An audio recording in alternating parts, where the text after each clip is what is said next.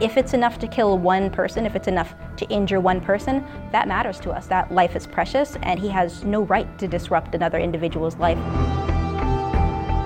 6 months after 9/11, a man named Dr. Chaos hid 7 boxes of cyanide underground. He recruited teenage followers to join his realm of chaos. And then it was over. Police arrested Dr. Chaos, who sometimes goes by the name Dr. Chaos because he has allegedly indicated that he enjoys causing widespread havoc. Joseph Konopka went to federal prison for nearly 20 years, and his story became a distant memory until now. I'm Joe Donlin with WGN-TV in Chicago, and this is Chasing Chaos.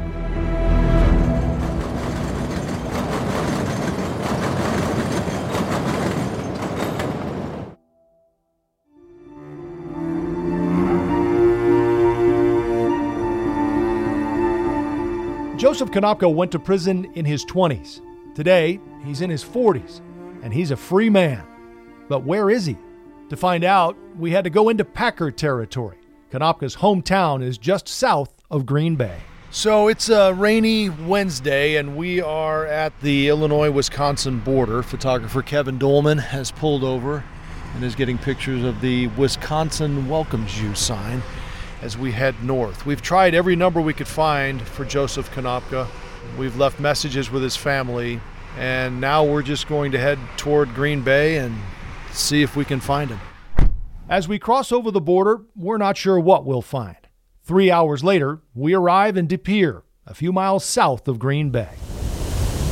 De Pere has a quaint, small town feel. There's a river walk where you can watch the rapids flow over the dam, or maybe head to the theater and catch a movie.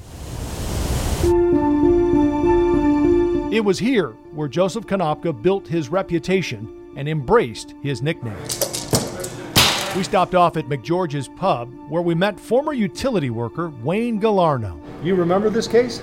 I vaguely remember it. Been a while, but this is since I worked for a utility company. You do hear stuff. Gallarno heard about the time Joseph Konopka messed with an electrical grid, turning off the power in an entire town. It's like, this is not good. This is not good. It affects a lot of people.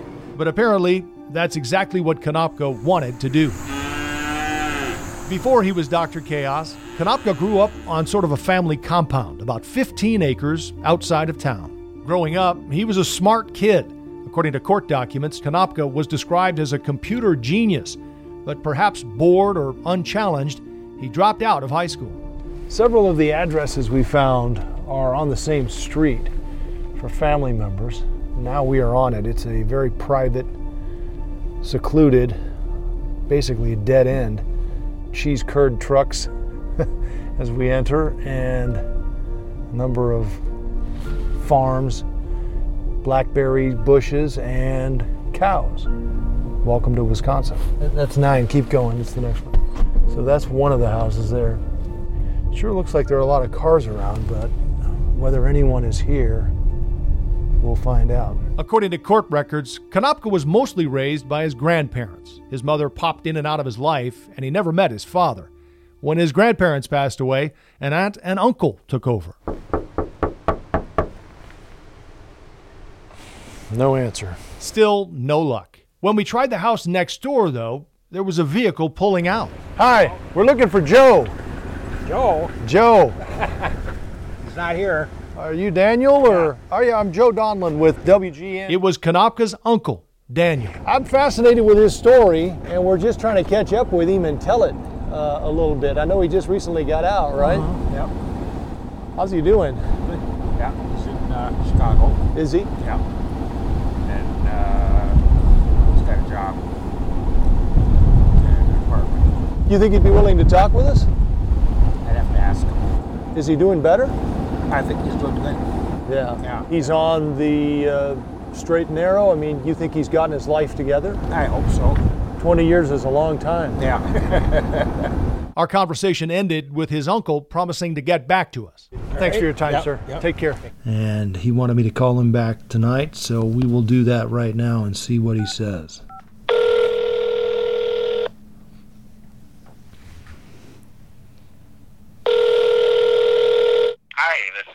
Konopka away from the phone right now. If you leave a message, I'll return your call as soon as possible. Thank you.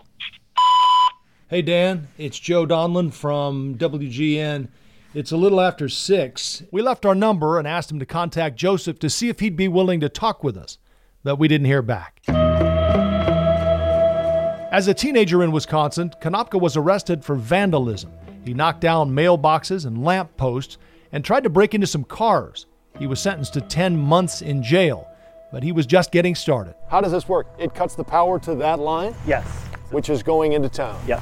Jail time didn't stop Konopka. He targeted an electrical substation on the side of a road in Algoma, Wisconsin. So he's just driving along and sees this and targets it for some reason, huh? That's all I can imagine. I can't imagine any other reason why. Pete Hack runs the utility. He was there when it happened. I don't have an explanation for why you would monkey with a switch of 69,000 volts, but he did. This is incredibly dangerous.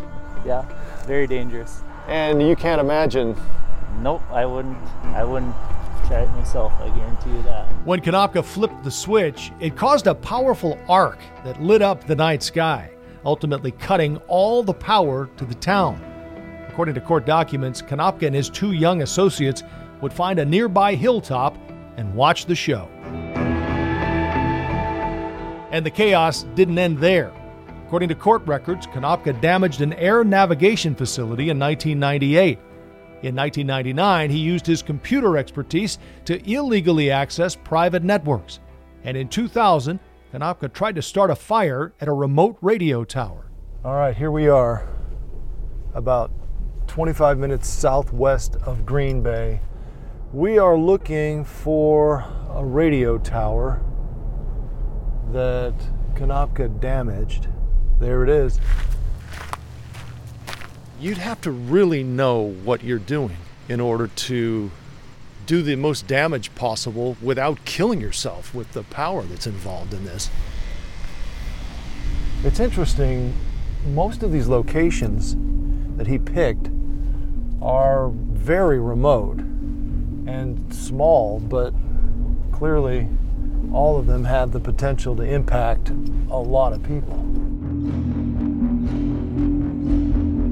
All of this happened before Konopka came to Chicago, where he hid 7 boxes of cyanide under a Blue Line station. Konopka absolutely knew what he had. He knew that the substance that was in his possession was a deadly toxin. He admitted to that fact, so there's no ambiguity there. That's FBI Special Agent Siobhan Johnson. In his plea agreement, he admitted quite a number of disturbing facts, and those had to be addressed. And unfortunately, that included a long sentence for this particular individual. But the important thing to realize is that the system is set up to deal with offenders like this in a specific manner to ensure that he is not out there wreaking havoc on the public and that no one has to fear for their lives. Konopka was sentenced to 13 years for possession of the cyanide he hid under the Blue Line. The judge in Wisconsin added another 7 years for his crimes there. When people are incarcerated in a Supermax facility, it is generally because their offenses are some of the worst that we see. And so it's imperative that we keep that individual away from the general population. But Dr. Chaos has served his time, and he's out of prison. But where is he? Joe, how are you doing? I'm Joe Donlin with WGN. It took a while, but we found him. Hear from Dr. Chaos for the first time since he was released from prison as we continue our series, Chasing Chaos. I'm Joe Donlin. This is a Nexstar production with writer and producer Marcia Bartel, photographer Kevin Dolman, and editor Brian Say.